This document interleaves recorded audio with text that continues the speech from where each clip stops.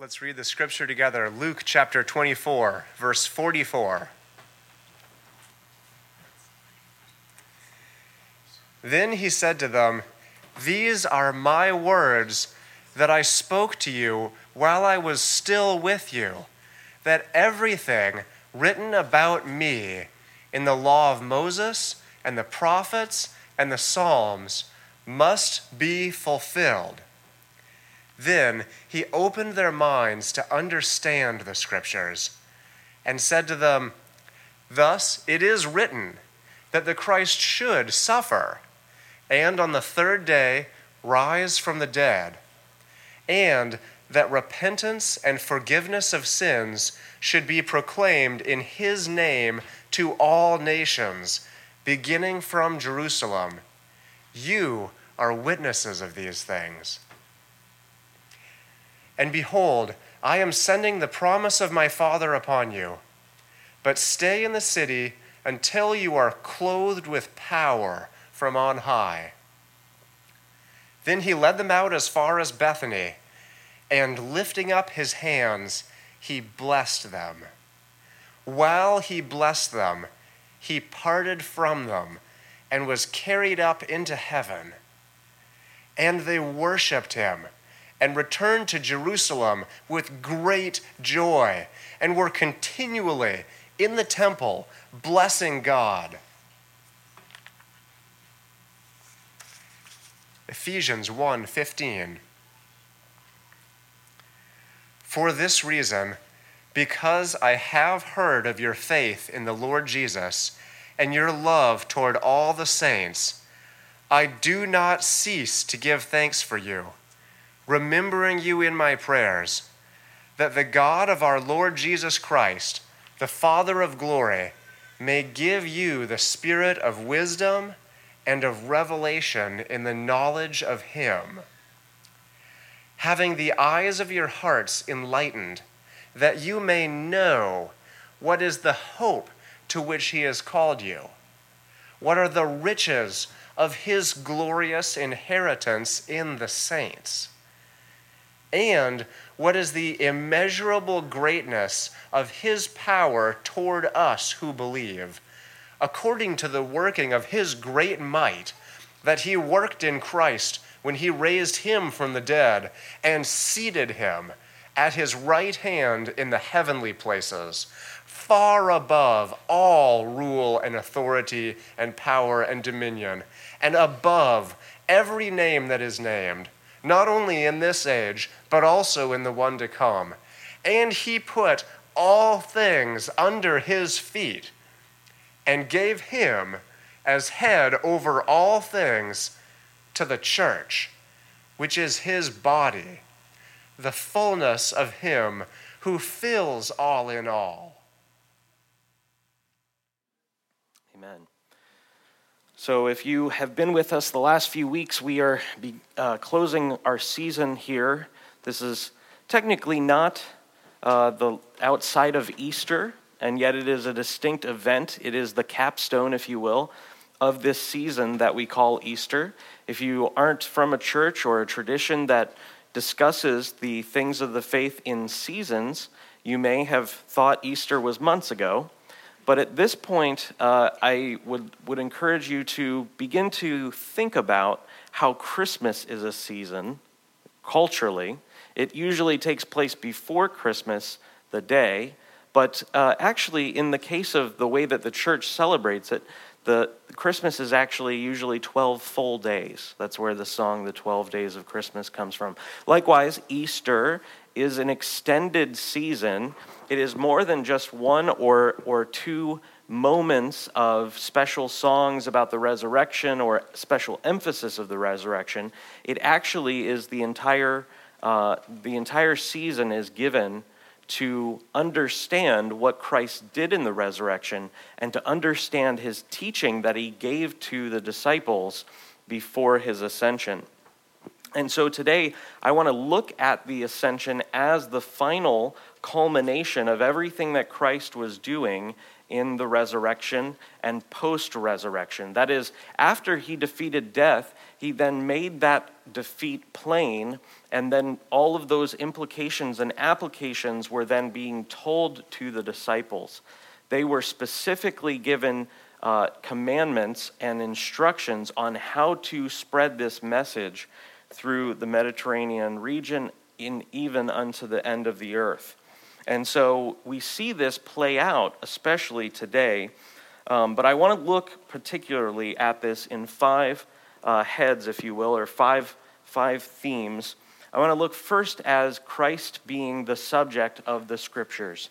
That is, his ministry and person are told forth in the Old Testament Scriptures in such plain and clear ways so as to still require the Holy Spirit, but to be the chief teaching that the apostles would carry to the nations. It is not the case that the apostles created a separate doctrine of Christ. Their understanding of who Jesus was rooted primarily in the Old Testament Scriptures as Jesus empowered them to understand. We're going to see how that also becomes the foundation for their teaching in the New Testament. The New Testament, as we'll see, is the recording of the apostolic reading of the Old Testament and how they saw Christ more clearly now having him been made manifest in the flesh, having suffered and raised from the dead and now ascended to the Father. And so Christ being the subject of the Scriptures, we're going to move over to the Lord's commissioning, that just as he says he was told forth in the Scriptures, so also he says the gospel will go forth. And all of that is promised and rooted in the exact same element, namely the Scriptures itself. The Lord commissions the disciples, and then he promises the Holy Spirit, adding his promise to what he calls the promise of the Father. We're going to see how this is not just a proof of our God being Trinity, that is Father, Son, and Spirit, but it is actually the fact that it is a proof of Christ's divinity and authority that he has as he is beginning to wield that authority. If you're familiar with the Great Commission, you might remember it begins with a statement, "Because I have all authority, go therefore." And so we're going to see how that authority is being made manifest in his commission and in his promising. We're going to look at Christ, therefore, as the head of a Jew and Gentile people made one. Not any longer two, but one new man united in Christ, replacing the two. And interestingly enough, it actually begins not in Paul's letter, but it actually will begin in our reading today what the disciples do after hearing Christ's commandments. What they do is particularly important. Also, that is going to be seen as an evidence of Christ's divinity, how they worship him. Then we're going to see Christ as the forerunner and mediator of the saints. We'll define what those mean, but just for your, if you're taking notes or whatever, you just need to know those two portions of his ministry and person are somewhat linked. That Christ goes before us, and he also mediates God to us and mediates us to God, that he is the avenue through which we can come to God, and his mediatorial office is persisting even to this moment. We're going to look at what all that means and what all that implies. And then finally, we're going to look at Christ over all and how we, the church, are part of his kingdom and part of his exercise of dominion and authority. And so just at the onset, I just want to encourage you that the ascension is perhaps the most neglected event of the life of Christ as it's celebrated in the church today. It is not always the case. It has not been the case. There are other branches of the church or portions of the church which give due import to the ascension, give due honor to the event, commemorate it rightly. But it is the case today, especially in the general evangelical church, or you might think of just general Protestantism in America, we do not understand the great importance of the ascension. So if you've been here at this church, this is now the 4th year of our use of the church calendar, and we have seen various aspects of the importance of the ascension year over year. But here I want to actually summarize most of them, and I want to emphasize that his headship over the church is not only beautiful in its own right, but it should be the source of all of our hope for the future, both personally and for the future of the world.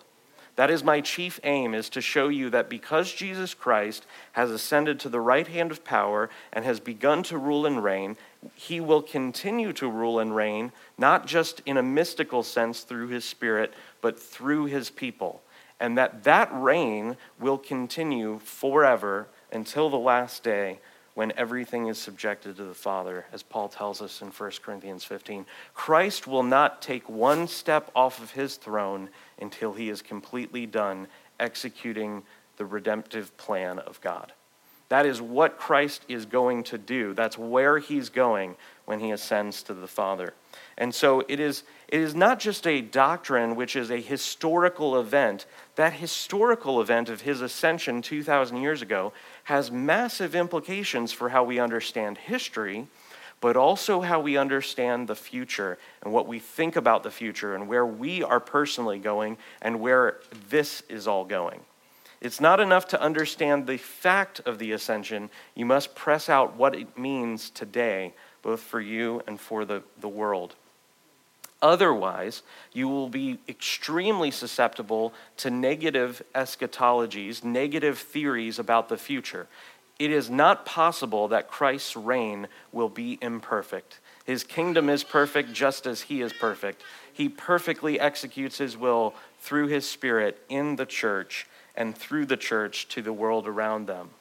And that is exactly what I hope to show you today through these events. So first, Luke closes his gospel in Luke 24 with two events highlighting the importance of Christ in the scriptures. First is the road to Emmaus, which we looked at just a few weeks ago in brief, where he talks to these two disciples as they're leaving Jerusalem, and they give an evidence that they have lost all hope. They said, if you remember, but we had hoped that he was the one. And they, at that point, demonstrated that they were no longer hoping. He then says to them something that's vitally important, something that replays here in Luke 24 in today's reading. He says, "O foolish ones and slow of heart to believe all that the scriptures concerning Christ, how he must first suffer and then enter into his glory." And so Jesus is rebuking them not for a failure to be positive or to have some sort of general enthusiasm post-crucifixion. He rebukes them because they let that circumstance of the crucifixion overshadow what they should have seen clearly through the scriptures, that they should have fully expected Jesus to have been crucified. They took it as the final nail in the coffin as to whether Jesus really was the Messiah or not. And he turns it around and says, actually, this proves that I was the Messiah. And then he begins to unpack the scriptures to them. It says in Luke 24 that beginning with Moses and the prophets, he then explained to them everything in the scriptures concerning himself. This is exactly what takes place here in Luke 24 as well. The first thing to see here is the scriptures are not first and foremost concerning us. People come to the Bible and they replace the words the Holy Bible with life manual or 7 steps or 38 steps to a better marriage or what have you. The scriptures are not primarily a self-help book. There is wisdom and glory in the scriptures. If you read the book of Proverbs and you follow in faith, by the grace of God, you take hold of the scriptures, you follow the readings of Proverbs, you will become a wise person. The word of the Lord will have its effect. However, that does not happen outside of the grace of God and outside of the illumination of the Spirit. Nevertheless, it's not primarily to help you live your life. That is the secondary, that's the effect. The first and foremost chief purpose of the scriptures was given by God to be a historic record of his covenantal dealings with his people, showing that he will be faithful and has been faithful, but also that all those covenantal dealings were simply setting up a scenario that the New Testament calls the fullness of times, that at the fullness of time, God sent his Son. That is the whole point of the Old Testament scriptures. First and foremost, it is about Christ. A few months ago, I made a joke. There used to be this song, "You're so vain, you think this song is about you," right? And we saw that was kind of a little play into that the Psalms are not written for devotional use. They're written to show us Christ. Likewise, if we approach this book thinking this is really about how I should live my life better, we're going to miss the major import and focus and subject of the Scriptures. This book is not about us. This book is about Christ. And therefore, through what Christ has done, it then becomes about us in a sense. It becomes a message of what we must do in response to Christ, but it is not primarily and chiefly about how we ought to live our lives. It primarily and chiefly is about showing forth and telling forth Jesus Christ and his kingdom. Therefore, in each chapter of the Old Testament, whether it's history, whether it's the writings, whether it's the Chronicles of the Kings, whether it's Proverbs, whether it's the Psalms, each chapter puts forth the glory of Jesus Christ, although in a veiled way. In 1 Peter 1:10 through 13, Peter tells his audience that the prophets who came of old made diligent search and inquiry. And he's not saying that they were kind of navel-gazing or staring up into the Spirit. He says that the prophets of old, Isaiah, Ezekiel, Jeremiah, these people were searching and inquiring in the Scriptures which had come before them. And when you read the prophets in light of even the earlier Scriptures before them, you see they're making complete use of the Old Testament, even while they're writing the Old Testament. I'm equivocating there, but the point is that these prophets of old did not simply stare off into the clouds hoping the Spirit would come by and whisper. They made diligent search and inquiry in the Scriptures before them. And then Peter goes on to say, and he says, therefore set your mind more fully on the salvation to come, or which is to be revealed. What is he saying? He's saying, if you understand what I'm saying, that even the prophets read the Scriptures in order to search for Christ, you yourself have to do the same thing. You have to pick up the mantle of the prophets and the apostles and look for Christ in every place.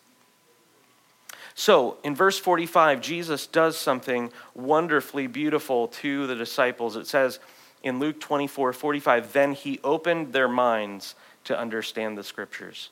I love this verse because it's so mysterious. What did he do? Did he go and touch their heads? And yes. Mm-hmm. Duck, duck, apostle. Duck, duck, apostle.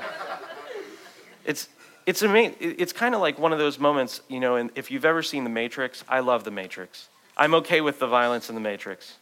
It's all computer generated. So the point is that in The Matrix, you have this wonderful moment where Neo knows nothing about the Matrix, and then through some magical computer programming, whatever, he then knows Kung Fu, right? That great moment. I know Kung Fu. What Jesus is doing for the disciples is he's bringing them into a world that they have no access to before this. Christ is not just a human being, he is God. And as such, he does something in the Spirit that changes their destiny forever. He anoints them to understand the Word. This is what Paul is talking about. I think I'm going to refer to this right here in 2 Corinthians 3:12 through 18. Paul is talking about the fact that in the synagogues of his day, they still read Moses, but whenever they read Moses, the veil is over them. And that in turning to Christ, the veil is taken away. I think that's what Jesus was doing. He was, as God, spiritually transacting something to them so that they could read the Scriptures. And woe are we if we approach the Scriptures without having been touched by the Lord.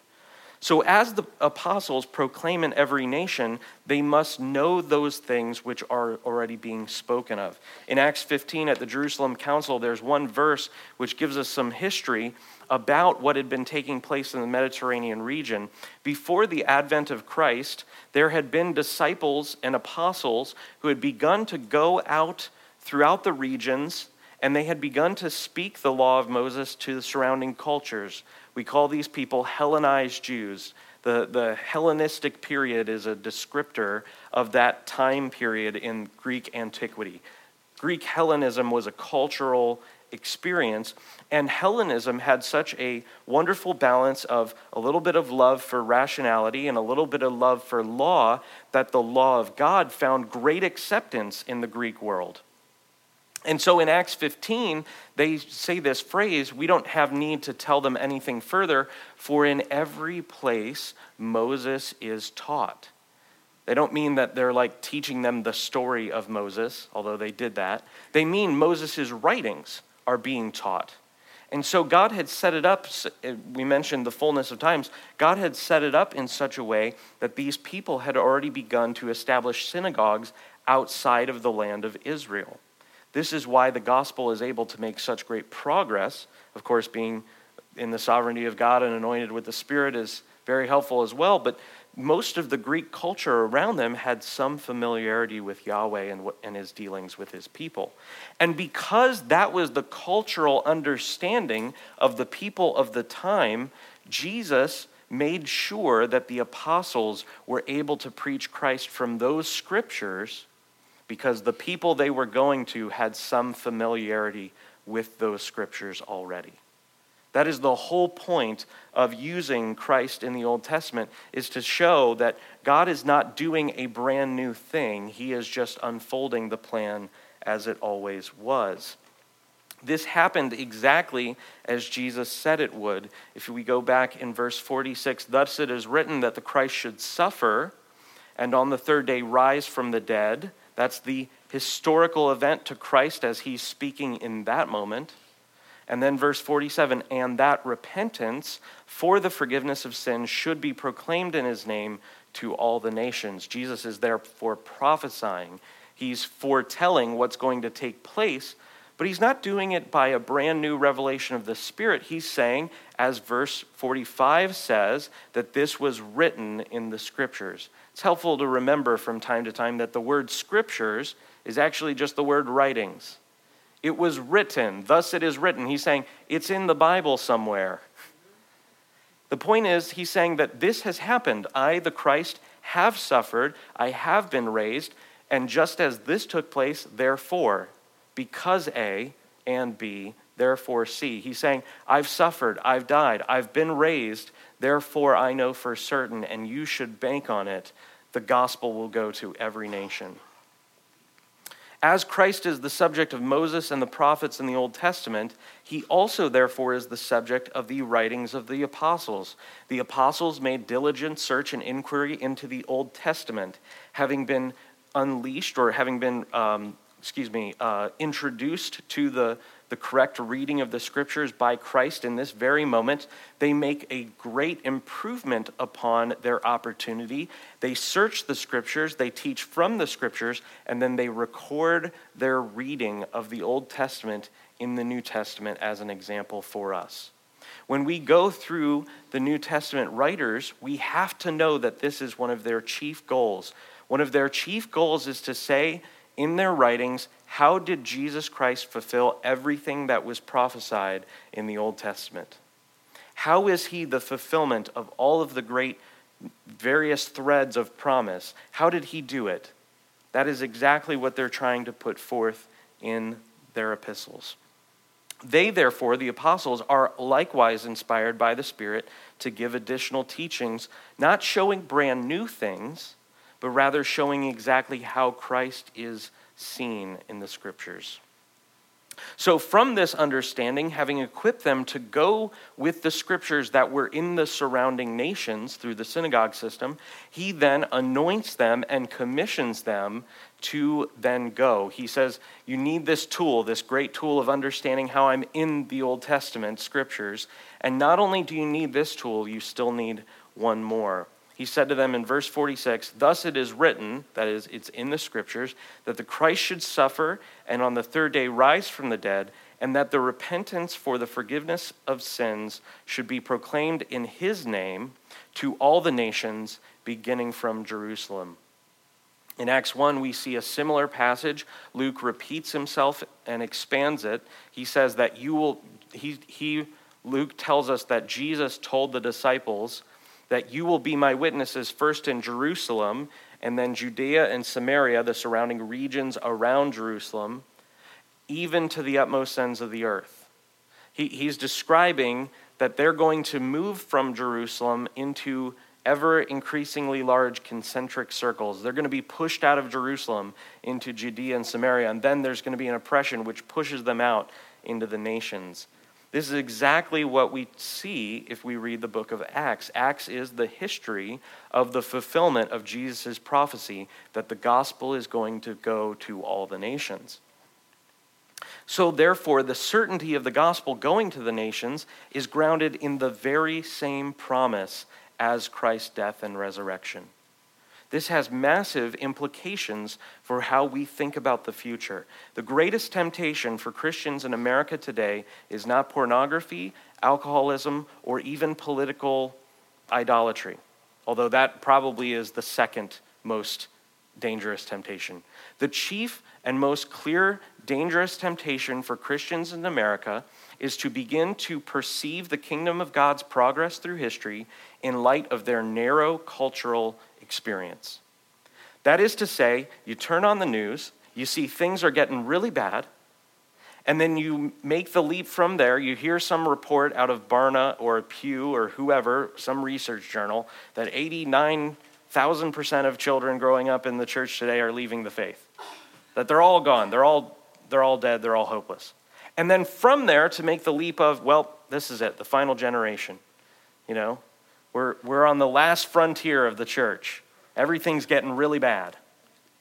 Brothers and sisters, Christ tells us that the gospel being proclaimed in all the nations is in the same source, that event, that is told forth in the exact same source as the source which said that Christ would suffer and be raised from the dead. There is no more surety given to that prospect of the nations hearing the gospel than there was given to Christ suffering and being raised from the dead. Therefore, as a Christian, if you believe that Christ suffered and was raised from the dead, you have the exact same surety as the gospel being presented to every nation. And when he says the gospel, or the repentance from the forgiveness of sins, being proclaimed in every nation, it necessarily implies that there will be some fruit gathered from that event. The word of God does not go forth without producing its intended effect. And so if the gospel is going to go forth to every nation, we likewise should expect there will be fruit in every nation. This is what John sees by the Spirit in Revelation 4 and 5, a great multitude from every tribe, tongue, and nation. At the time that John experienced this, it was probably anywhere from 62 to 65 AD. John did not have an experience at that time which was reality on the ground. He sees in heaven, I believe, into the future in heaven, or into a spiritual understanding of what heaven is like. And he sees a great multitude surrounding the Lamb. That great multitude is made up of every tribe, tongue, and nations. In 62 to 65 AD, the gospel did not make it to the North American continent or the South American continent. So what do we mean when we say the gospel is going to go to every nation? I mean every single place that there are distinct people groups, that there are distinct nations which could be called nations or even have some semblance of nationhood, they will hear the gospel and Christ will have his glory in their people. That is what I believe John is telling us in Revelation 4 and 5 when he sees included in the multitude those from every tribe, tongue, and nation. Christ will have his reward. Christ's gospel will be proclaimed and will bear fruit just as the Holy Spirit has promised it. And though he had opened their minds to understand the scriptures, and though he had given them a commission, something more is needed. He then tells them to wait for something. Verse 48, you are witnesses of these things. That word witnesses is the same word as martyr. That's where we get that word from. It's they are going to pay with their lives for the truth of this event, that Christ is truly the King of all. In verse 49, he says, behold, I am sending the promise of my Father upon you, but stay in the city until you are clothed with power from on high. Therefore, Christ's authority is seen clearly. Look at this. He says, I am sending the promise of my Father upon you. Jesus Christ is seen in this phrase as fully divine. Why do we see him as fully divine in this phrase? Because he is able to execute the promise of the Father. If you talk about things in law, you write a will, but let's say you get put into a coma and there's no chance for you to recover from that coma. You're essentially dead. What takes place at that moment? Then someone who has what's called the power of attorney, who you've delegated as a representative, your lawyer usually, or upon your death, if you haven't appointed a lawyer, someone from the government, they will execute your will because they have the delegated authority to do so. And they begin to distribute the funds and the lands and all the various debts as well to your children. So watch out for that, but that's a different topic. The point is that one who has the power of attorney is acting in your stead because you are not there to act. What Jesus is saying is, I have the right and authority and power to command the Spirit to come upon my saints. And that is not my own initiative, but rather I am doing the will of the Father. You see, this is not just a glorious proof of the Trinity, that the Father, the Son, and the Spirit are three co-equal persons, equal in glory and majesty, but also it's a wonderful proof of the divinity of Jesus Christ and his authority as the mediator between God and man. That he should be able to take up the will of the Father and do it, and in no way is infringing upon the Father's right or role, is absolutely beautiful and wonderful. He does not merely foretell that Pentecost will happen, but he says that he himself will perform it. I am sending the promise. Seeing how important the Spirit is, even to the apostles' mission, ought we not likewise to treat it as such? Brothers and sisters, the Holy Spirit is the greatest gift you could ever have. It is not a different gift than salvation. It attends to that gift. It is a further improvement upon that condition, but it is the most wonderful aspect or resource of the Christian faith. They were not able to do their mission until they were anointed with power, even though he had just given them complete access to all of the Scriptures. He gave them access to the Scriptures. He opened their mind and said, but wait a second, don't go yet. Wait until you are anointed with power. So moving on to see Christ as the head of Jew and Gentile. Jesus is likewise seen, just as he is seen as mediator, he is also seen as the head or the chief of the Jew and Gentile church together as one people. In Ephesians 2, outside of our reading today, but very much in the scope of Paul's letter of Ephesians 1, Paul says that he abolished the two by removing the ordinances of commandments that kept them separate. He tore down the dividing wall and made them into one new people, replacing the two or setting aside the two. That's why I say they are formerly Jew and formerly Gentile. They are not Jewish Christians and Gentile Christians. We don't call ourselves, I'm an American Germanic Christian and you're an American Irish Christian and you're a Korean Christian. No, they have become one new people group. They have become a new identity, namely the Church of Jesus. And we see this actually not even in Ephesians 1 necessarily, but here in Luke 24. He says, while he blessed them, he parted from them and was carried up into heaven, and they worshiped him and returned to Jerusalem with great joy and were continually in the temple blessing God. As true disciples of God's anointed, that is the Messiah, the Christ, all those terms, anointed Messiah and Christ, are all the same thing. That he's the one who's been anointed to sit on the throne of his father David, fulfilling the great promise given in 2 Samuel 7 by God to the King David, saying, you will not lack a man on the throne. Because the disciples knew who Christ was, knew that he was the anointed one fulfilling the promise of the Father, they didn't start a new religion. They went back to the temple and continued to bless God. You see, Christianity is not a separate religion from what the patriarchs and the Israelites who were faithful believed. It is not a separate religion at all. It is merely an understanding of the manifestation and the realization of the promises of God, that Jesus Christ is the Messiah who Yahweh promised. Yahweh kept his promise, and therefore they worshiped God. Paul likewise, moving on to Ephesians 1, Paul likewise thanks God that he has brought these two different people groups together. Now, this is a little bit of the backstory of Ephesians 1. It doesn't say this in Ephesians 1, but this is the context based on Acts 19. Paul thanks God for the faith of the Ephesian church, and they were a community made up of formerly Jewish and formerly Gentile people, that they have become united in Christ. Ephesians 2:15 clearly says that they've been one new person setting aside the two. Ephesians 1:15, for this reason, because I have heard of your faith in the Lord Jesus Christ, I do not cease to give thanks for you, remembering you in my prayers, that the God of our Lord Jesus Christ, the Father of glory, may give to you the spirit of wisdom and of revelation in the knowledge of him. You see how this is exactly mirroring what's just taken place in Luke 24?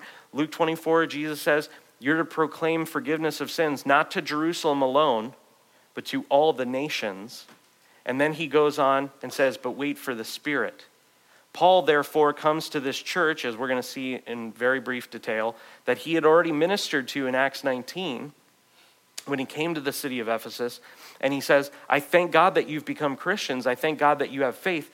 But oh, that you would have more and more the gift of the Spirit.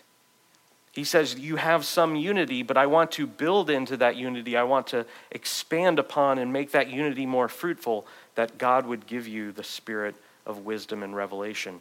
When he went to the city of Ephesus, Paul had met some disciples who had not yet been baptized in the Spirit. In Acts 19, the very first thing he does is he finds 12 disciples of Christ who had heard of the baptism of repentance through water. He asked them, did you receive the Holy Spirit? And they said, we didn't even know about the Spirit. We didn't even know he existed. They then said, he then said, what were you then baptized into? We were baptized with water for repentance. He goes on to explain the necessity of the Spirit. They get baptized in the Spirit. And then from there, Paul begins to go to the synagogue. He spends about 3 months until they kick him out. And then he goes to the Hall of the Greeks. You see, Paul was executing the gospel, first going to the household of faith. They, as Jews, as the ones who had the ancestral right of the promises and the covenant inheritance, he goes to them first. And when they don't receive it fully, he then turns to the Greeks. But thanks be to God, there was fruit from both camps, and they became a new people in the church of God. Paul's desire, therefore, is to build on that unity and for them to have a knowledge of the manifold power of God, which we see here in Jesus Christ. Jesus Christ, as the forerunner of his saints, he first tastes death and then is exalted by the Father's power. A few weeks ago, we talked about Jesus as the one who is the shepherd of the sheep. And we saw how Jesus told in John 10 that the shepherd goes before the flock. He goes before the flock, placing himself between the danger and the flock. We saw that that was an aspect of his role, his ministry as the forerunner of the saints. But he does not just taste death on behalf of the saints first, he also experiences exaltation and glorification on behalf of the saints first. Verse 19, Paul desires that they would have the Spirit so that they could know, verse 19, what is the immeasurable greatness of his power, the Father's power, towards us who believe, according to the working of his great might that he worked in Christ when he raised him from the dead. This is kind of difficult at first to parse what is Paul saying. He's saying, I remember you in my prayers, hoping for, asking for, that God would give you the spirit of wisdom and revelation in the knowledge of him. Another clause, another clause, another clause, and then it comes here, and what is the immeasurable greatness of his power? What type of power? How was that power displayed? That power was displayed when he worked it in Christ, when he raised him from the dead and seated him at the right hand. Paul desires that by the Spirit, these Ephesian Christians would begin to understand the great power that the Father has towards them. And what is a greater demonstration of power than power that is executed? in physics and in chemistry, you've got a difference between kinetic energy, energy in motion, and potential energy. You've got energy in a battery. What do you have energy when the application is on or the vacuum is on? You've got energy in motion. You see, Paul is not just saying God has all power. He's saying God has all power towards those who believe. And guess what? It's the very same power that raised Jesus from the dead. It's the very same power that rose him through the heavens to the right hand. That is the sort of power that is towards those who believe. God demonstrated it by raising him from the dead and sitting him at the right hand.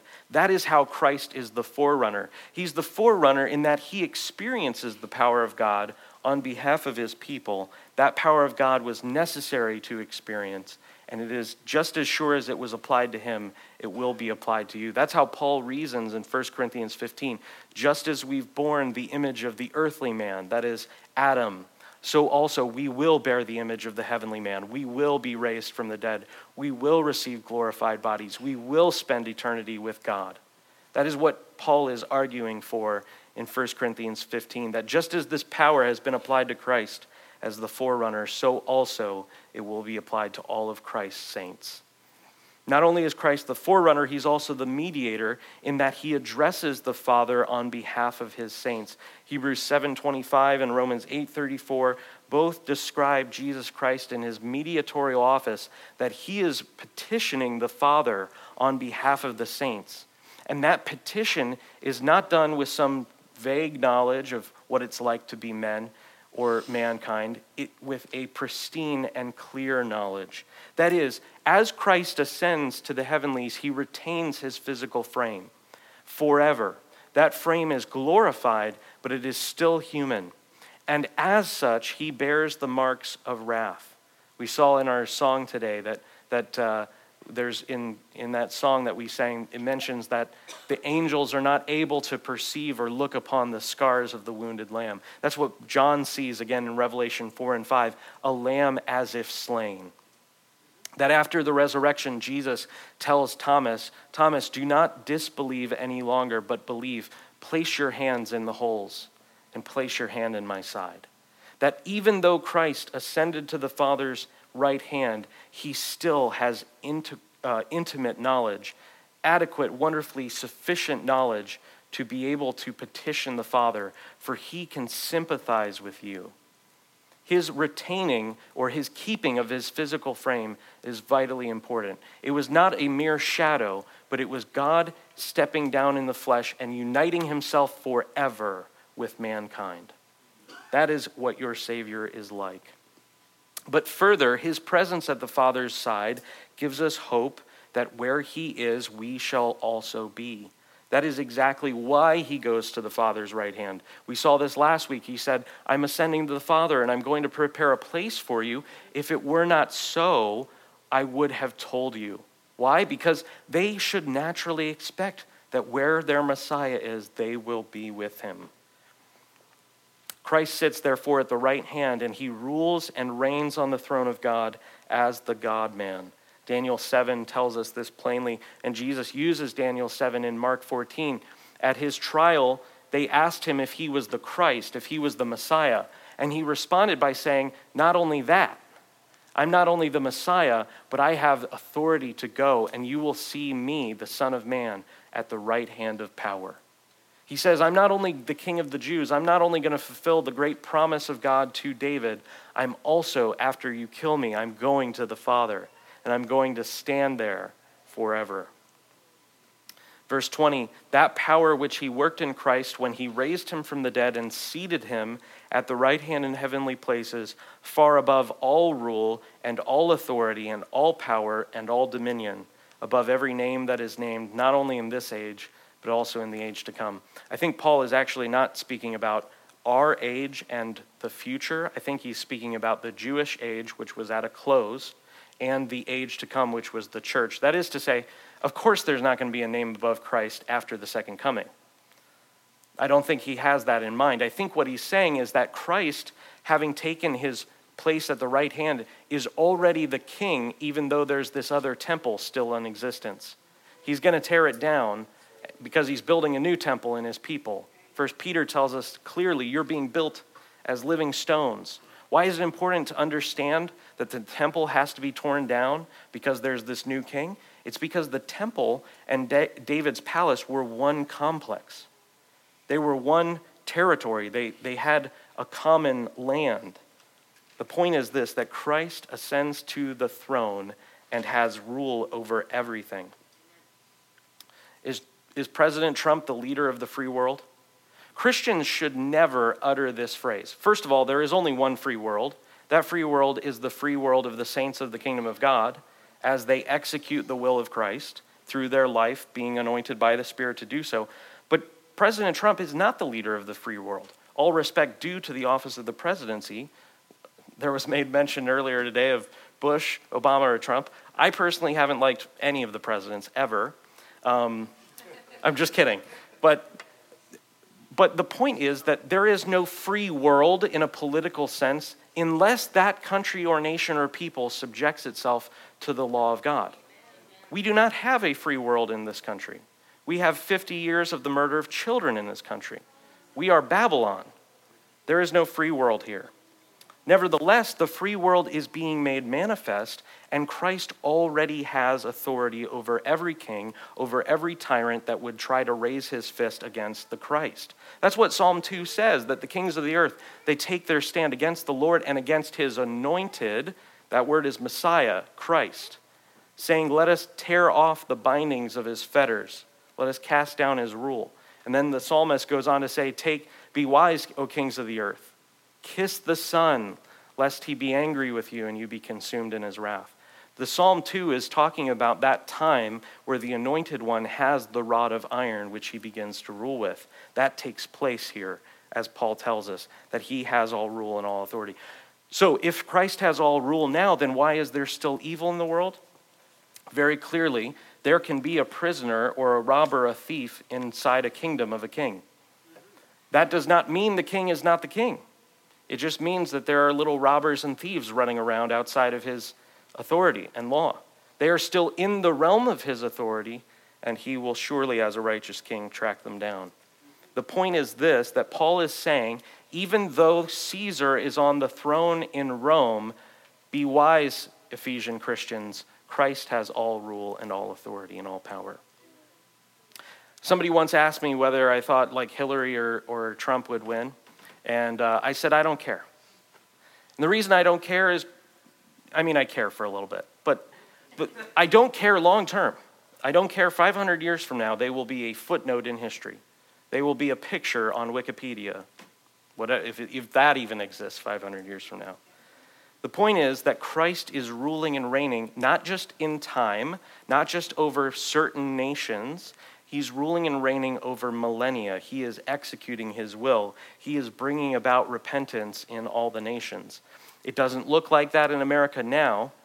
It looked like that 200 or 300 years ago, a little bit more than it does today. But if you look at history in 500-year chunks, you see a small, tiny religion going on in the city of Jerusalem, and then it takes over the planet in 2,000 years. And I believe that's going to still continue to happen. Nevertheless, Christ is going to reign until his victory is complete against all of his enemies. In 1 Corinthians 15, it says that Christ must reign until he has put all enemies under his feet. He doesn't come off of the throne to execute his kingdom. He comes off the throne when his kingdom is mature. Once he has defeated all of his enemies, the last enemy to be defeated is death. He's ruling and reigning over nations. He's ruling and reigning over sin. He's ruling and reigning over everything. Now, does this mean all Christians will be, or all people of the world will become Christians? I don't think so. But I do think it is clear that Christ's reign will have a visible, manifest, real presence in all places. This is why Christians can have great hope. But it's important to note that Christ's reign does not exist mysteriously. It's not a mystical reign. It is not a reign which is kind of done by some abstract, unseeable force. And it is not even done by the Holy Spirit himself alone. But rather, as Paul says, Christ's reign is accomplished by putting his enemies under his feet And then he goes on in the very same verse to say that Christ was given to the church as the head, and the church is supposed to be the body. Verse 22, he put all things under his feet and gave him as head over all things to the church.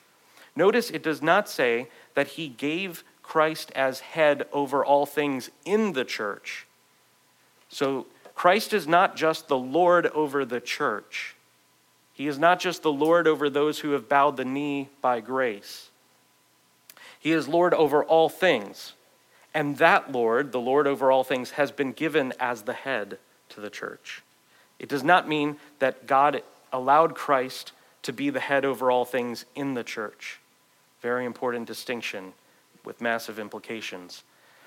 He is head over all things to the church, which is his body, the fullness of him who fills all in all. What is the point? What's my whole goal and aim? My whole goal and aim today is that by understanding what took place through the historical fact of Christ's ascension from this earth to the right hand of power, that you would begin to see all of your life encompassing living out the reign of Christ. That you would begin to see your remaining indwelling sin as treasonous behavior against the king, that treasonous behavior which can be pardoned, for we have a gracious king. But nevertheless, it's treasonous still. That his reign is not just to take place over your heart or over your family's life, although it should take place and it should be made clear and manifest, but it also is over the church, and it's also supposed to be over the society, and it's supposed to also be all over the government, over all the government. The point is this, that as Christians, we ought to reject the voices of the enemy which attempt to persuade us to not work for the future. Everything in life which comes about as a manifestation of the grace of God or a realization of God's grace comes about by people who believe in the promise. That is always how it has been in the scriptures. Abraham believed in the promise, therefore he left the Ur of the Chaldeans to go find a promised land. That is what it takes today. We do not have a promised land yet. In some sense it's here, but in a real sense it's still coming. And therefore we have to believe in the promise. We have to be willing to sow our lives into the future by living sacrificially for Christ and for his kingdom. But you will not do that unless you know for sure that it will bear fruit. At a heart level, if you're not convinced that radical, sacrificial repentance and giving of money and giving of time and giving of your skills and your talents, if you do not understand that Christ is reigning now and will cause his people to bear fruit, then you cannot radically give up your life. Right? Even Christ himself, he despised the shame of the cross. He endured it. How? For the joy that was set before him. Unless you're radically convinced that Christ is ruling and reigning and will cause his gospel to have fruit in all places, in all people, throughout time, then you will not be enabled to lay down your life. No matter how hard you resolve to turn over a new leaf or how hard you resolve to go hard after God, unless you're thoroughly convinced that Christ is reigning, you cannot lay down your life for the gospel. Let's pray. Father, we ask you that you would deliver us from the temptation of pessimism for the future. Lord, we rightly know and do not dismiss at all the terrible barometers and thermometer signs of our current culture's rebellion against you. Lord, we know that one day you will judge this country for her manifold sins, whether at the last day or some time before that. But at the same time, Lord, allow us to sow our lives into the future. Give us, God, grace to, as Paul says, work harder than any of them. That we would be enabled by a pure and clear vision of your Son's power at the right hand, that we would see that and that we would trust in that and that we would cling to the promise that he will bring about an announcement of the repentance for sins in all nations.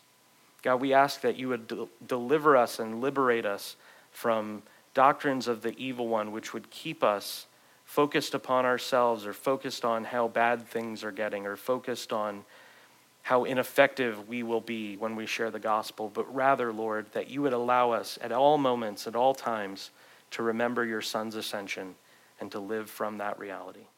In Jesus' mighty name.